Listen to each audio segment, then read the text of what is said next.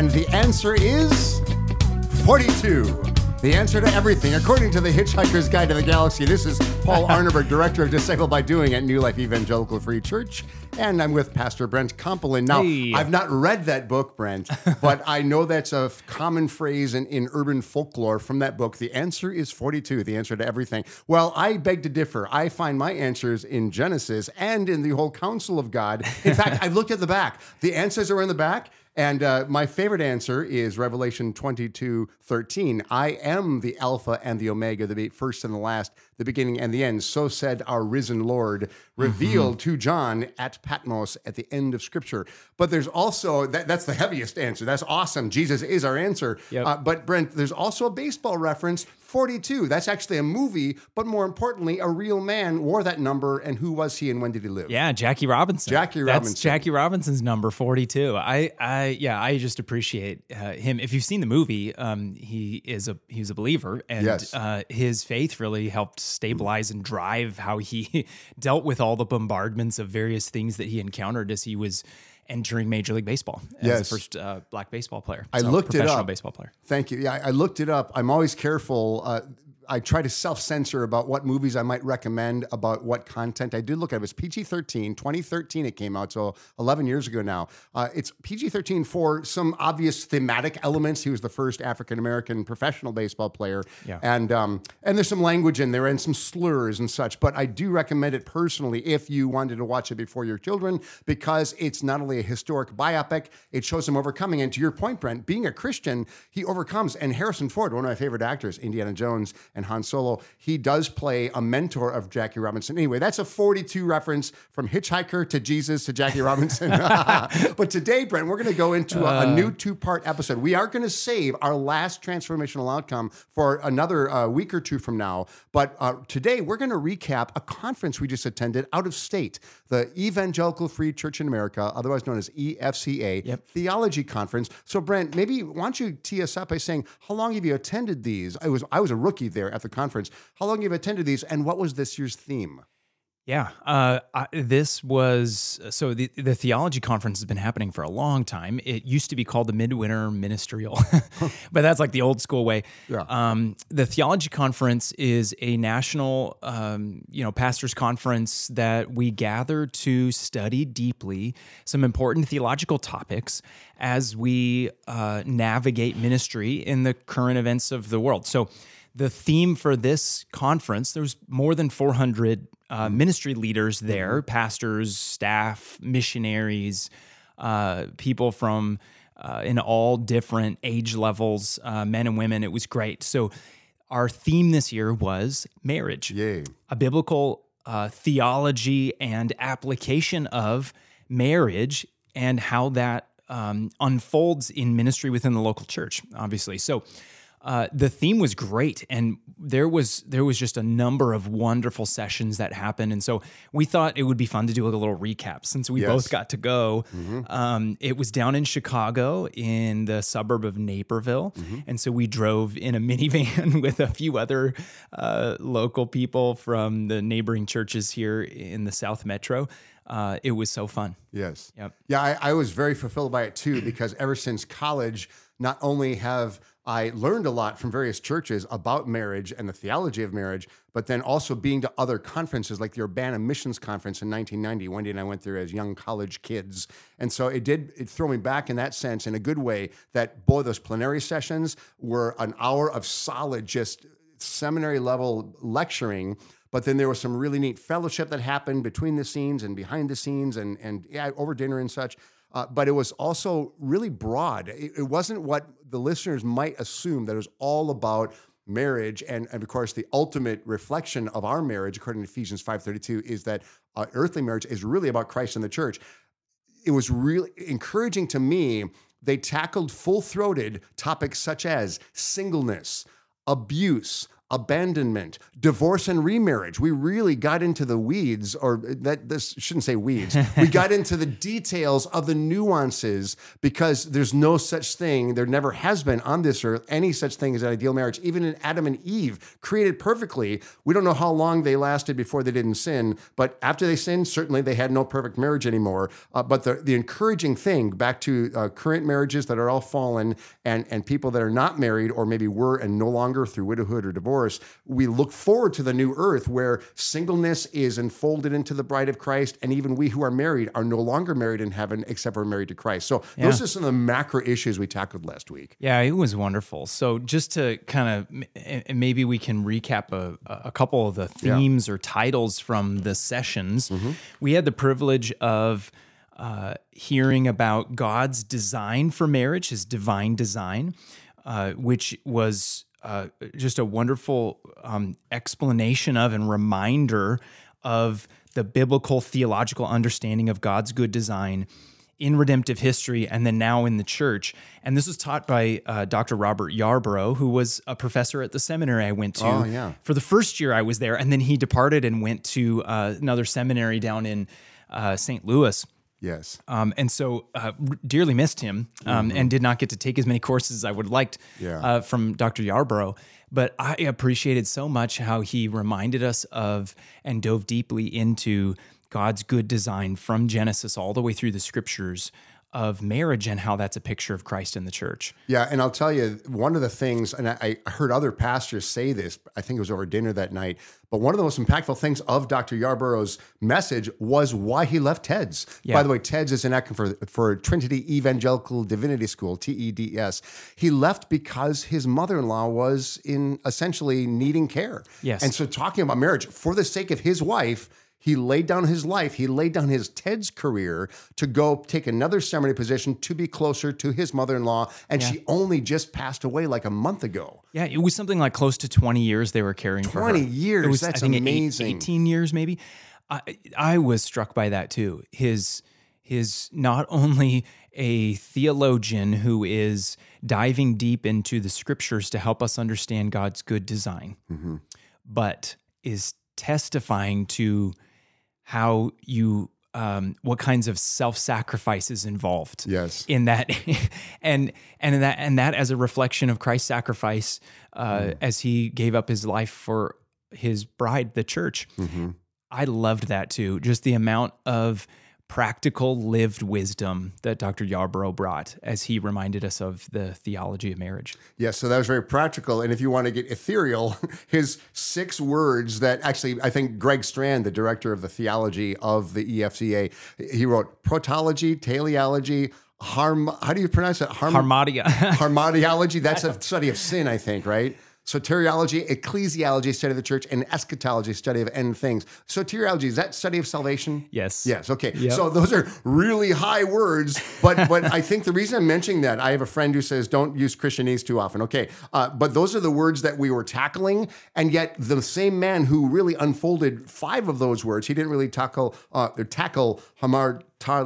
whatever, the study of sin. How do you pronounce that again? Hamartiology. Hamartiology. There you go. Hamartiology. He didn't tackle that as much, but the other 5, in the context of his real life lived experience, as James 2 says, having a faith that works, that was really good testimony. And therefore, I believe his words sink deeper into us, a little bit like you, Brent. You said when you preach on Sundays, or when any of us teach in any context in New Life Ministries, it's a relational context. It's not some sterile laboratory where we're just giving out theological truths and devoid of any connection with humans. And so Dr. Yarbrough, he epitomized that. Yep. But maybe I'd like to hear more from you, Brent. How was he, as when you were a first-year seminary guy, what made you really impressed by him? And what was one highlight from his talk this year? Because I know from other pastors, this was perhaps their favorite talk. Yeah. Well, when I knew him, it was like an acquaintance. He was a professor who taught upper level classes, and I was in my first year. And so we didn't really interact much. But to be honest, he was a little scary because he was one of these professors his classes were very hard. Oh, yeah. And a lot of the students said, oh my goodness, you're gonna be in for it when you have a class with Dr. Yarbrough.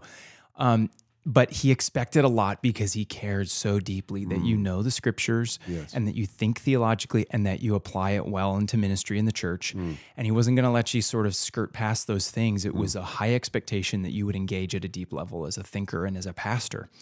So I appreciated that because that comes out in the session we heard last week. He, again, is so deeply rooted in God's good design for marriage. One man, one woman, wedded as one flesh, as a reflection of Christ in the church. That he tied so many things together through the story of the scriptures. I was struck again by how practical of an outcome that was, not only in his personal testimony, but in his application to the church. So. But one thing that struck me, besides his moving and that being a highlight, he told the story about when they had their twin. They found out they were pregnant with twins. Oh. And I don't know if you remember this. Maybe it might be my notes, but I'm thinking of you being a twin. You just spoke on Thomas the twin in John 21, or 20. So if I remember the story right from his session, he said that they went in and had... Yes, I do remember this now. They found out that there was a significant issue with one of the babies. Yes. And the doctors recommended that they just abort both of them. And they said, no. Yes. And it was interesting. He said, my wife was at this appointment by herself, and she said, absolutely not. If there's a chance for life, we're gonna go. That's of course what we're choosing. And so what ended up happening, I believe the baby who had the certain medical issues did not make it. That was the implication of the story. But their other son was born and is now in adulthood. 35, I think. Yeah, thriving, has a family of his own, and is just glorifying God with his life. And I think the implication of this, the beautiful story that Dr. Yarborough told, was how God has made and designed marriage and therefore the family. And honestly, as a reflection of the broader sense of the family of God and of God's design in the church and for Christ's love for and sacrifice for us as his church, that the life that comes through the biological, marriage and family and biological children and et cetera, but then also the spiritual life that is reflected through the new birth in the church. Yes. That these are God's blessings to bring himself glory through us, his image bearers, in all different places and all different times through this creation. And so he just made this huge sort of broad sweeping understanding of how good and beautiful it is that God, the giver of life, has designed and created us to be ones who bring forth life, but also spiritual life through Christ. And that is all glorifying to God, the giver of life, the source of life, life himself. Yes. And I'll put a finer point on the story leading up to the healthy son's birth, the one who survived. Yeah. She was on bed rest for months. Yeah, 5 months or something. And Dr. Yarborough, like all the other speakers at this conference, were thoroughly complementarian, which is a major tenet of the evangelical free church, which means men and women are different. God designed us different roles. But there, her mama bear instinct kicked in and said, I'm going to decide to be on bed rest without consulting with my husband. In other words, and of course, he immediately fully supported her, but the decision had implications. She had to quit her nursing job. They had to reduce their income. They had to do whatever they could to fight for that healthy child's life. And like you said, he's now 35. He's married, at least 2 kids. And I love that. And by the way, their origin story, I did write these notes down. He called it a doxological tribute to marriage, which means let's praise the Lord for this. He and his wife married at ages 19 and 18. They're barely out of high school. He said there were only dysfunctional, toxic marriages in their past. And now they're married 50 years as of August. And the reason I mention that is this high theology, intimidating professor who's had a long, long career. He himself was married as a teenager from a dysfunctional past, both sides, he and his wife's families, and yet he has applied theology, which we call orthopraxy. You take good theology, apply it to your life, orthopraxy. Again, sorry, that's Christianese, but that we think of these words, and then the way they're lived out is in flourishing and in life and in all we are meant to be in the Lord, even when we're widowed, and actually in another seminar, even when we're, some of us, especially that we know personally, divorced or otherwise bereaved of the wholeness we want in Christ. So Dr. Yarborough was a great picture of someone with a checkered childhood, a very early marriage, and that trial of bed rest leading to one life and unfortunately one life lost in that twin pregnancy. Yeah, it was a touching story and just really inspirational. So we loved that. Yes. So a couple of things that happened at the conference, just for sharing with our brothers and sisters who listen. We also heard sessions on divorce and remarriage. Yes. That was just another wonderful exposition of Scripture and application to church life. And Jim Neuheiser gave that one. He has a book that I haven't read yet, but I just got a copy of it that's about divorce and remarriage and all the various nuances and critical issues related to that. Yes. So I'm excited to dig into that. But there was just some very important information brought forward in that session. And then later that same day on Thursday, one about marital abuse and how that's really a picture of Satan's design and an anti-gospel. Anti-gospel. The opposite of Christ is abuse. Yes. And so those two sessions were heavy. They were challenging and really immediate to so much of the experience of relational life in our culture, in our day. And some of you, I know, Paul, you and I talk about every time we do one of these episodes, we want to keep in mind the people that we know, the names and faces of people within our church that we know who are listening. So this isn't just sort of going out into the ether. We know that there's these challenges within our own church body, within people that we know and care for and love. There are some heavy things related to the topic of marriage and suffering and difficulty and pain that people have endured and experienced, and even mistakes that we've made that we're culpable of. And these two sessions were just very sensitive to those pastoral issues or the needs and real things that people are going through, but also being really firm on what the scriptures say about divorce, remarriage, and about abuse, and about things related to the redemptive possibilities, the way that there can be path forward to see restoration in those things. And like I said at the beginning, in my way to cleverly or try to cleverly make 42 the answer, well, Jesus is the answer, and ultimately he is the answer for things like abuse, for things, what is the ideal marriage, how do we treat each other, how do we overcome past hurts? Remember in Revelation, the 7 letters to the churches in Revelation 2 and 3, he who overcomes, he who conquers. And Brent, I think it's now a good time before I forget, plug the fact that any listener here can subscribe or just listen piecemeal to a podcast that has all these messages coming up posted near soon. Cross-reference podcast, I guess. Yeah. So all of these sessions we're talking about are going to be posted on the EFCA Theology podcast. So if you just search that on whatever podcast platform you use, EFCA Theology podcast, there are previous theology conference sessions going back many years that are wonderful. Really quality teaching. It's seminary professors or pastors that are sharing deeply from Scripture and then also applying to the church and life.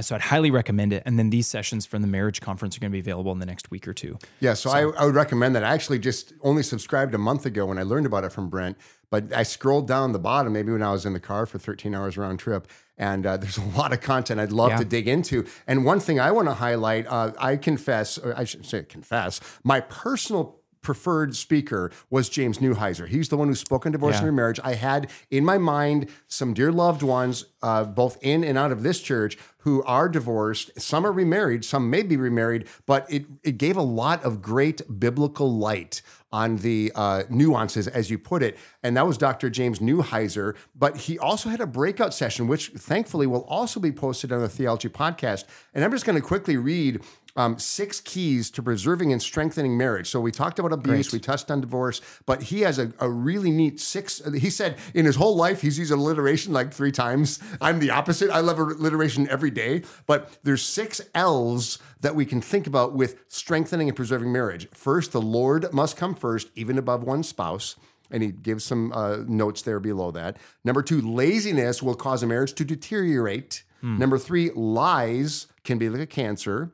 Number 4, lust is a major downfall in ministry, and lack of information much more is the cause than secular desire. In other words, if we lust after others, it's not because of necessarily the biological impulse. It's because we're not being fulfilled or whatever in that ideal oneness of marriage. It's not just it's a oneness in many forms, including emotional and communication oneness. Number 5, lift one another up. Otherwise, another way to put that is practice affirmation, lift one another up. And sixthly, love, not law. So those 6 words, Lord, laziness, lies, lust, lift one another up, and love, not law. Law would be a bonus 7th word, I suppose. But that's so practical to think about that. And again, James Newheiser himself has been married 45 years, and he went through his personal testimony. It's really neat to see that. I know one of my former pastors would say he would only read theology books by people that were dead because he wanted to make sure they ended well. So there's something really real when we see people living out true Christian principles in their real life, their nitty-gritty daily lives. What they say is much more weighty because they've lived it. And therefore, the conference like this, when you hear their testimonies, and I think every speaker, except for maybe Nate Brooks, is probably well over 50 or 60 or even 70, and therefore we've seen the results of their actually applied beliefs. Yeah, lots of wisdom shared. And so one other topic that was discussed in the conference and presented, and I just want to make sure this is in the background too for everybody listening, because of the complexity and I'll call it like honestly, sometimes the devastation of the brokenness that can come in our families and in relationships and in marriages.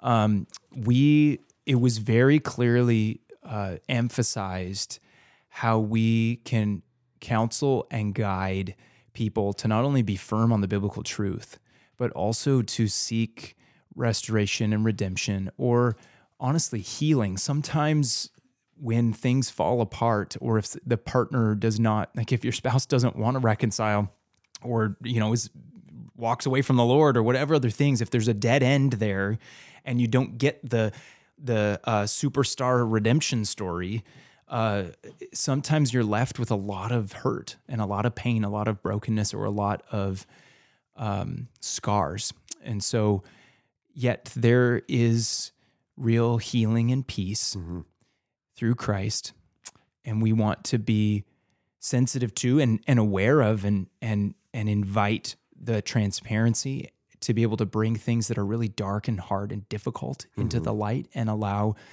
that healing to take place within the context of the relationships of the church family. Yes. I think a lot of times, because of the difficulties that happen in marriage, if those are suffered alone, there's a loss there that the church family can be providing some, support, and really the context within which that healing can take place. It's just critical. So I want to encourage all those listening, whatever your experience has been, whether it's in your own relationships or whether it's your parents or grandparents or aunts or uncles or whoever else, we're all affected. Marriage affects everybody. Yes. There's no marriage as an island. Yeah. And so the topic, whether you're married or not, or whether you used to be married or whatever, this topic affects everyone. But it's also so important that it's very, it's a topic that's addressed, prioritized, and is important for the church to address, and then for us to navigate together as a community, because by supporting good and godly marriages, it's good for everybody, whether we're married or whether we're single. So we'll get to the singleness topic in a moment, but I'm just going to read a verse. I just spoke at a men's conference on the whole book of James, and I love James 5:16, and this highlights what you just mentioned about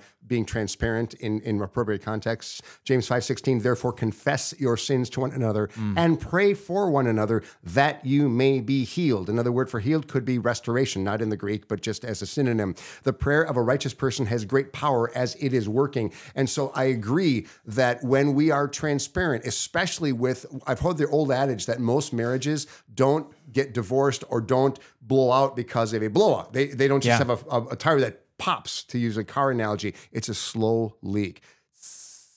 And it's just that we don't maintain the tires. Yeah. We don't get new tires, as it were, to just refresh our marriage. And then also, when any marriage presumes to be an island, then there's a weakness. It's almost like that is giving the devil a foothold. Therefore, we need to make sure to maintain, to be in community and have those small concentric circles of transparency so that we can help each other. And that's the way to keep your marriage strong. And then it'll bless everyone around you. Yeah, absolutely. That's so great. So, okay, so the last thing to talk about just in this particular recap, there's a lot of things to talk about, but one of the unique sessions at this conference that I want to encourage all of us to think more deeply about is singleness. Yes. Because here we are, we're at a marriage conference, and one of the main sessions is on singleness. And I think some who looked at the initial schedule were like, but it was so important. And I know, Paul, I know you this really struck you, but I love the title of this session. It was called Singleness, a Visible Sign of the New Creation. Yes. Why that title? Well, because Jesus clearly said when the Pharisees tested him and they said, if a woman had 7 husbands and they all died and didn't leave her any children, whose wife will she be in heaven? Jesus says, you'll neither marry nor be given in marriage in heaven, will be like the angels. Now, we will not be angels. It's not true. Even though I love It's a Wonderful Life, we don't turn into angels. But by some theological mystery, we will be married to Jesus Christ in heaven by some mystery. We can't explain it, but that's what the Bible teaches throughout Scripture, especially in Revelation and Ephesians 5. And so the liberating thing for any single person is that you are not an incomplete person. Now, on the earth, from an earthly perspective, it does say in Genesis 2, it is not good for man to be alone. I'll make a helpmate suitable for him. But singleness, as the Apostle Paul was almost certainly single by any scholarly interpretation, and Jesus himself was single. And we don't have to see singleness as a less than, but instead the reason it's a signpost for the new creation. We will all be, in that sense, single, but also I've heard the tender teaching that, let's say those of us married 30, 40, 50 years, or even 17 years for you and Sarah this summer, Brent. That's awesome. We want to be friends in heaven. We want to have that French phileo intimacy. The eros will be gone because by some mystery, there's going to be an eros, as it were, with the Lord. And yet we're going to, I think, retain, there's a continuity of relationships from earth to heaven. And singles, you get to serve and you get to be part. I know, having been raised Catholic, I know there was often people would wear a ring that they were wed to Christ. And I like that. That's a good theology. We are wed to Christ. In a sense, we are engaged to Christ even when we are married on this earth. And I say it also because a lot of singles often feel left out. They are not deliberately invited to things. Oh, I don't want to do that because it's a couples thing. Well, wait a minute. Why not the whole body of Christ? Why can't we integrate appropriately into anything that is going to be social, celebratory in services? And by the way, the speaker here, his name, and you can see this on the EFCA Theology podcast, Barry Danilek, he's 59 years old and never been married. And he is an expert on this topic. And he did give very specific personal testimonies about feeling less than, like when he was passed over to be a pastor because he didn't have a wife and they thought something's wrong with you. Well, Paul clearly says in 1 Corinthians 7, I wish all were as I am. Because if I'm not married, I can focus totally on the Lord's will in Christ. Now, again, that doesn't mean you're also less than if you're married, but it does mean let each person stand before the Lord and testify. If I am single, if I am married, I am the Lord's, whether I live or die, whether I'm single or married. And that was my impressions, Brent. Yeah, I loved it.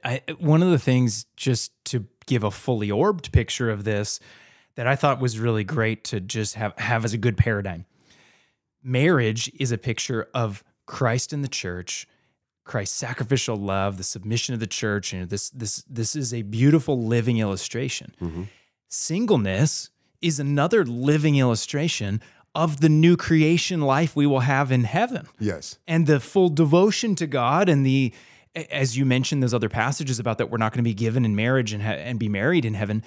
And so both married couples and singles are both picturing a biblical truth that God wants to have us in the church embrace and understand and see as a living illustration of something bigger. Yes. And I love that because it doesn't elevate one over the other. It allows for a better understanding of the dynamics at play. It also makes sure that, and I think that one of the challenges at this conference, which I loved, was when you say that you're a church that cares about families. Yes. What almost every single time what people think they mean is we care about people who have children. Yes, that's Like right. married couples with children. Yep. And the reality is they said, hold on a second. If you're going to be the family of God, you got to understand there's all kinds of generations. Yep. There's also people who are single. There's some who are married. There's some who, for lots of reasons, and whether, it's lots of painful reasons, may be no longer married. They might have lost their spouse. They might have died. They might be divorced or whatever. You're going to find all kinds of different types of people within the family of God, some who have hard pasts and some who've got glorious things to share. And basically the admonition was, when you say that you're a church that cares about families, don't define that too narrowly. Make sure that you incorporate the reality that there's going to be people from all different generations, and you're going to have single people in your congregation as well. And they're part of the family too. Yes. I thought that was really good. In fact, that gives me a trigger that next episode, we're going to highlight the pre-conference on engaging in government, engaging in civics. And that's another thing we can think about. We can disagree and get along as far as issues are concerned. We also can thoroughly be unified in faith, regardless of our demographic disposition. That's why one of my favorite things, I've said this publicly, I've said this personally, I love intergenerational friendships and relationships. And there's no reason, with appropriateness, with boundaries, but also with sincere love, that we can't reach out to the least of these, which would be like children and small children, those who have checkered pasts, those who are in recovery, whatever. I've said at my men's conference recently that a good friend of mine, I won't even mention the relationship, but someone in, let's say, jail, or someone in the depths of recovery and knowing that he is a sinner, if he isn't walking with Christ, is it better off than someone that's never had any problems, but also presumes doesn't need salvation? So those of us with pain can use that to depend on Christ more, but in a very, very positive sense, use your disposition. I've often said for many years that Wendy and I are childless I won't say by design, but we're childless not by our choice. We've tried to leverage that childlessness for the kingdom of God in unique ways through Jugheads, now through being on staff and being aunt and uncle and being in the neighborhood or whatever. Similarly, singles, leverage your singleness to be effective. Now, it doesn't mean burnout. I know a lot of churches tend to exploit singles. Oh, you have no kids, you should be in 5 different nursery ministries or whatever. No, but if you're an empty nester, leverage your empty nest. If you are young 30-something with 3 to 5 kids, leverage that, make connections. Every demographic in the kingdom of God is useful and should be given to the Lord. Therefore, no one is wasted, no one is discarded, and that's what this conference really celebrated, including back to the abuse issue, abuse, abandonment, divorce, all those really hard things, the anti-gospel. But then there's also the wonderful positive things. We see marriages around us that are the picture of Christ in the church. Well, praise God for that. And there are 2 sinners redeemed, and then they are showing what we can look forward to with that relationship with Christ on the new earth. That's awesome. There's so much that we can get out of these studies of truths. Yep. I love it. So I'll just say for you listeners, thank you for letting me and Paul just kind of do a little debrief and recap of this. We learned a lot. Tune into the EFCA Theology podcast over the coming weeks and check out some of these sessions if you want to dive deeper. But even in just these broad overviews, I mean, I realize we're not getting into a ton of depth here, but if you're listening to this and this is a topic you want to learn more about, or you have significant struggles with, or if you don't know, like, okay, I'm single, how do I really embrace that and live for God's glory with my singleness? Or in your marriage, if your marriage is struggling, please, please, please reach out to us, or find me or Paul or someone on our leadership or someone in the church body, a trusted friend and brother or sister in Christ, and open up about that and bring the community, like the community of faith, the family of God. We are here together to follow Jesus together.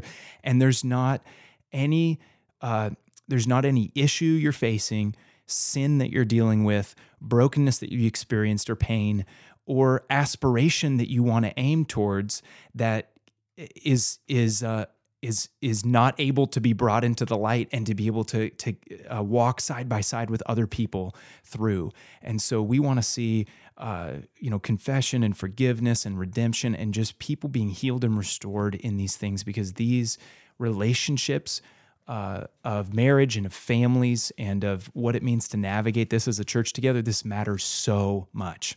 Yes. Every week when we see Deb Hannah put her prayer thing out, she's a ministry coordinator, prayer ministry coordinator.